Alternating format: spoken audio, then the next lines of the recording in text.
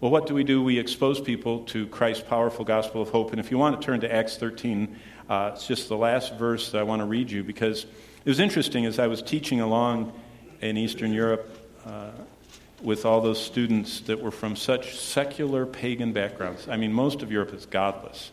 They have Catholic cathedrals that are empty of people and truth, and they don't know anything. And a lot of their questions were about homosexuality, because it's just lesbianism and homosexuality and, no moral restraints. It's just European. And I remember telling them, and I shared with them about one young fellow that when I was preaching basically what I said today, it went out on the radio and television in the church I pastored in New England, and they came and spray painted obscenities all over the side of the church. And then the next week they broke in and stole all the sound equipment, and the third week they came in and lit a fire inside the church vehicles. I mean, that's how the gay activist group did. But one of their members started calling every night at 2 a.m.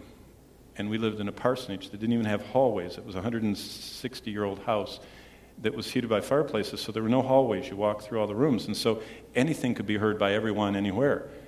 And so intentionally, with all of our little children, this homosexual activist would call the parsonage number at 2 a.m. And I would stumble downstairs. There was only one phone in the house, and I'd pick it up. I would hold it away because he would just be screaming obscenities. And I'd try and say something, and I'd hold it away. But when I would try and say something, I could hear his voice very clearly. And one day, I noticed someone in the top of the balcony, and they never looked up. They always looked down. And as soon as I'd say, in conclusion, they would jump and leave down that stairway and go out. So I decided I was going to meet my mystery back of the balcony person. So I didn't say in conclusion that day. I was preaching as I walked down the aisle, and I asked the chairman to close in prayer, and I stood at the stairway. And they caught on, and they came down the stairway. And, of course, they wouldn't look up, and they came just like this. And I was standing there, so they moved over, and so I moved over, and they moved over. And I kept standing in front of them, and I said, hello. And they said, hello. And I said, I recognize the voice. You're my 2 a.m. caller. And you know what I shared with Al? That was his name. Look at chapter 13 of Acts in verse 38. I said to him, therefore let it be known to you that through this man, Jesus Christ, is preached to you the forgiveness of sin, and by him everyone who believes is justified from all things that which you could not be justified by the law of Moses. I said, all the rules will never change you out, but Jesus Christ, that man, will not only forgive you, he'll justify you. You know what justification is? He removes even the record of your horribly defiled past, and he gives you Christ's righteousness. See, we need to expose the world to Christ's powerful gospel of hope, of a new beginning, and of complete forgiveness. We also need to shine our life into the darkness. And just some ideas to conclude this day. We should think about the way in our culture to address what's going on. If God is pro-life, and he is, then we should have us, in light of our child-sacrificing culture, do something.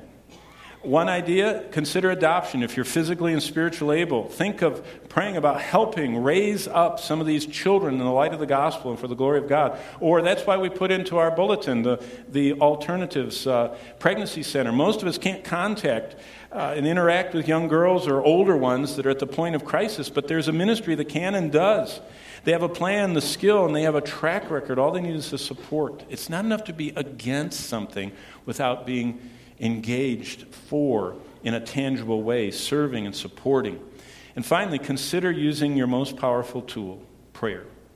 If you haven't started yet, get the literature, read the horrors of abortion, and start to plead with God to deliver us from this evil, and ask for lives to be intercepted by loving believers before the baby's life is taken, and then pray for the babies to be born and adopted, and for a godly home to take them in, and for that soul to come to faith in Christ through his offer of salvation.